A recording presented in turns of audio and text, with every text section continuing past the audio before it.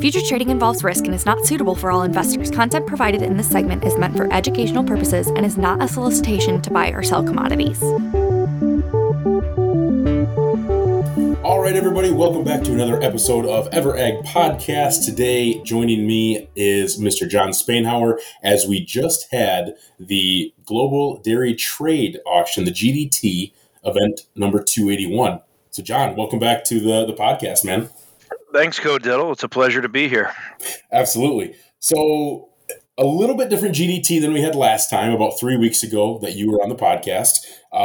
This GDT was pretty much unchanged from what you and I were talking about pre-recording here. Can you kind of expound on that a little bit and what the market was kind of thinking going into this auction?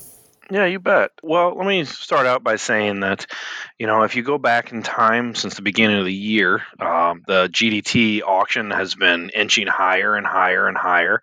And it was 3 auctions ago that we suddenly saw, just an explosion in prices. We saw whole milk powder go 21% higher. And it made that 21% higher move at a pretty high price tier. It's just something that was a little bit out of the ordinary. And it really caught a lot of people off guard. It took us to our highest price in 5 years. It really signaled to us that the international market was very much alive, and it put almost all of the GDT prices higher than the U.S. in cheese and butter and skim milk powder. In our major categories, it said, "Hey, we're the international price, specifically the New Zealand price, was significantly higher and moving and continuing to move higher than the U.S. price." So, that I felt like that was significant to the U.S. because that, signaled to us that there would be plenty of room for exports here. Coming into the last auction, there was a pullback of, I think, around 5%. Don't hold me to that, I apologize. But right in that area, there was an auction pullback, and that, people tended to look at it and say, well, the price, that rally was over with. Things got way ahead of themselves, and the buying's done, and there's a more significant pullback to come on today's auction. So if we went and looked at the futures prices on the NZX, the NZX is the New Zealand Stock Exchange, and they host the futures contracts for the GDT products.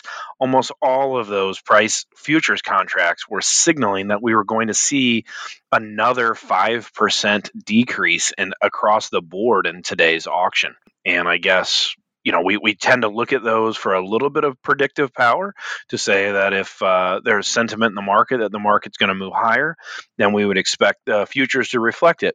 If the market's going to expect it to move lower, we would certainly expect those futures to reflect it. What we can say is the futures were reflecting the idea that the market was going to move 5%. I don't want to call significantly lower, but relatively, that's a pretty big move on the GDT, specifically for a lot of these contracts. And in fact, we didn't move lower. We actually were unchanged to maybe just a little bit higher in some products here. And that came as a big surprise, I think, to a lot of people. And so I guess if I were to wrap up, a summary of your question there, Cody, why is it important? I would say the market expected a pretty decent pullback in prices. It didn't get it, and in fact, we came in unchanged. I'm forced to view that as supportive to bullish. That even though we were only unchanged, that very much beat the market's expectations, and I think that probably caught a lot of people off guard. So kind of expounding on that a little bit, John, if we look at the cheese price, I guess our equivalent, if you do the math backwards, cheese would be at $1.99 a pound, and butter $2.55 a pound.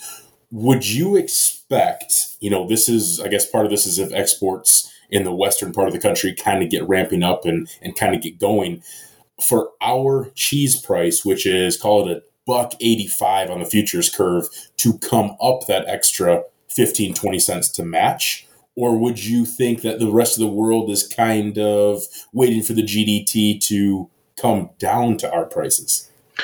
Well, comparing international cheese prices is certainly a difficult thing to do.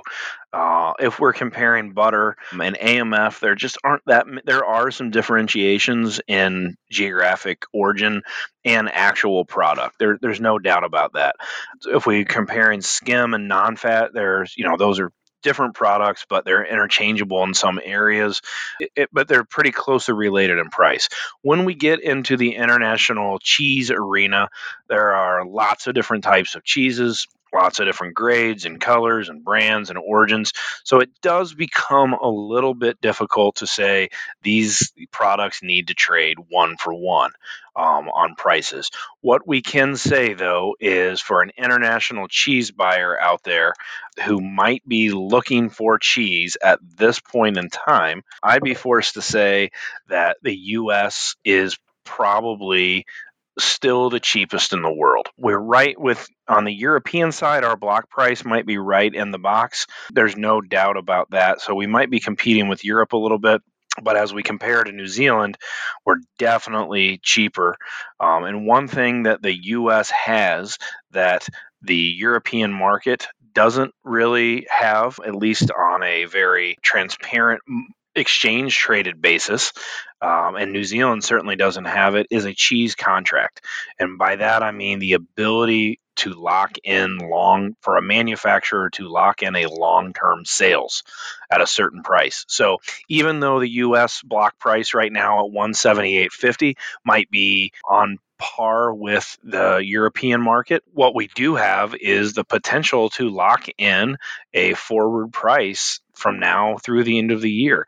And that can certainly keep our exports going. It's also important to remember that we were significantly cheaper than the rest of the world for a long time. It wasn't very long ago that our block price was down in the mid 160s. And if you go back to the beginning of March, which was only a month ago, we were in the low 160s.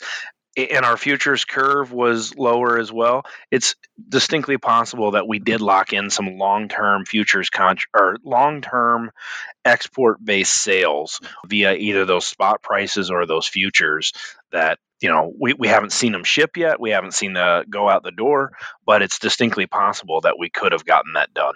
Okay. And I think everybody's, how do I want to put this? What's on the front of everybody's mind is China. The last couple of GDT auctions and the last one that you and I had talked about on this podcast, China seemed to be a big buyer. They seem to be, the bull in the China shop. Do you think they are still buying some of this product, or with the unchanged event here today in the auction, do you think they're just gone? Well, let me first start out by saying I assume that was a pun when you said, or no pun intended when you said a bull in the China shop. You got me. I miss you, Codiddle. Anyhow, as it relates to China, China is very much the market mover here. It has been a significant buyer on the GDT for most of the year. It does become a little bit hard to compare, because if you remember last year, I don't think it's very hard for people to remember. Last year at this point in time, we were in the midst of a COVID breakdown. We were on our way to $1 across most products. We saw, Chinese buying on the GDT slow down significantly. So it does become a little bit hard to compare when we try to compare year over year or month to month. What we can say is that, though, even when we take into account the lack of Chinese buying on of last year, and then show that they've been buying more this year, their buying has been impressive. It has been impressive not only on the dairy sector, but across all commodities. I think almost every commodity out there right now would say, hey, China, especially on the food side, China is very much a part of the trade. So they've been very much a part of the dairy trade here, specifically on the GDT.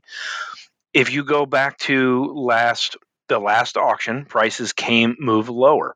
And a lot of people said, is that a signal that the Chinese are slowing down or are done buying? And I said it then and I'll say it now. I don't see that behavior on the last auction as giving me an indication that the Chinese were done buying. they still bought 112% more than they bought on the same auction last year. So you say, well, why did the price go down if they bought that much more? And I think it's important to remember that after the auction where whole milk powder went 21% higher, the amount of product that was offered on the GDT, specifically whole milk powder from New Zealand, was ramped up significantly in response to that price spike. My sense of things is that we move lower on that last auction more as a result of an increase in supply than as a result of a decrease in demand. So when we came into this auction, I think people were kind of extrapolating and feeling like, I don't know why they weren't looking at that, but a lot of people were saying China's done, China's done, China's done. That's why we have to go lower. I don't think there was anything in that last auction that signaled that. As we look to this auction, there may be a little bit of a signal that the Chinese are done, but still they bought 58% more than they did on the auction last year. That's a little bit difficult for me to dissect right now, simply because we're getting, I haven't been able to dissect against the year over year. It was COVID, so of course we were up. I want to look at it from a 2-year period, but I think we're on par. And to say that the Chinese are very much still a part of our market, and we're very much still a part of this auction. All that being said, they did slow down a little bit. What we did see on this auction that's probably significant is some of the other regions that have not been purchasing as much started to step up. And I think what's happened is people have been waiting on the sidelines saying the prices are so much higher because of Chinese buying. At some point in time, the Chinese are going to run out of gas, prices will move lower, and then I'll get to buy. What we've seen here is now I think people starting to come to the conclusion that that might be getting a little bit tougher to see happen. And as a result, we saw South and Central America step up their buying in a way we haven't seen in a long time. We saw Southeast Asia, who has been buying significantly less every auction. They still bought less year over year, but only 10% less. And that's actually a pretty decent rebound from the percentages that we've seen. So I think what you're seeing is on this auction, a little bit of Chinese slowdown, and yet everybody else coming into the market. However, I still want to stress that China was still very much a part of this market. And until I see those numbers go below year over year, I'm going to have to assume that they're going to continue to be part of our market. So even if China did back out a little bit, the other shoe kind of gets filled with the rest of the world kind of stepping in, which is still technically a bullish sentiment in your eyes, is kind of what I'm gathering.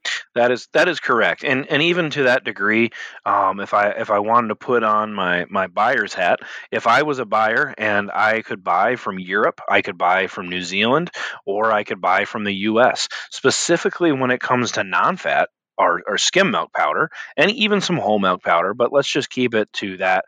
I might be inclined to say, I don't want to spend $1.55 on skim milk powder in New Zealand when I might be able to get it for $1.19 in the US.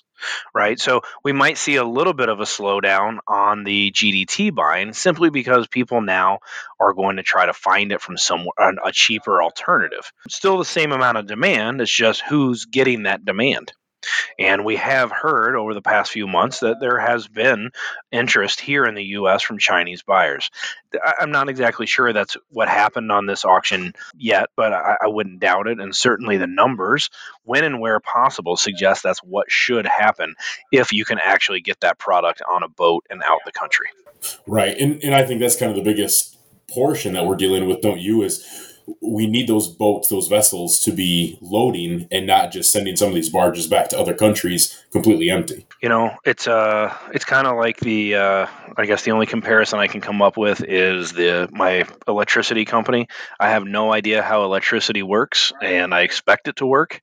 And when it breaks down, I expect the electric company to fix it. And when they do, I say, thank God they fixed it. Now let's get back to business. When it comes to the shipping stuff, Cody, I just assume shipping's going to work and that they'll get this container stuff worked out. I have no doubt in my mind they will. I just don't know when it's going to happen. But yes, it is this shipping container issue, specifically when it comes to dry goods like non-fat and skim. out of the U.S. does seem to be a very relevant topic that is hindering our ability to get product out of the country. When it comes to cheese and butter, some of the more refrigerated products, we typically don't bring in a lot of refrigerated products from Asia, so we typically send them out. So I think cheese and butter have a better chance of getting out the door right now than some of the dry products, simply because a refrigerated container is a bit different than just your regular dry container. Understood.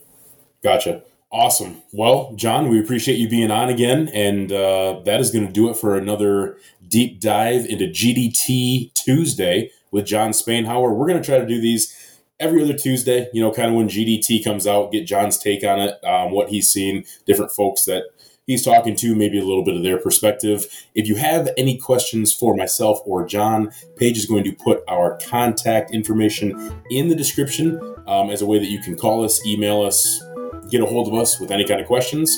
And with that, we are going to sign off, and we'll see you guys next time.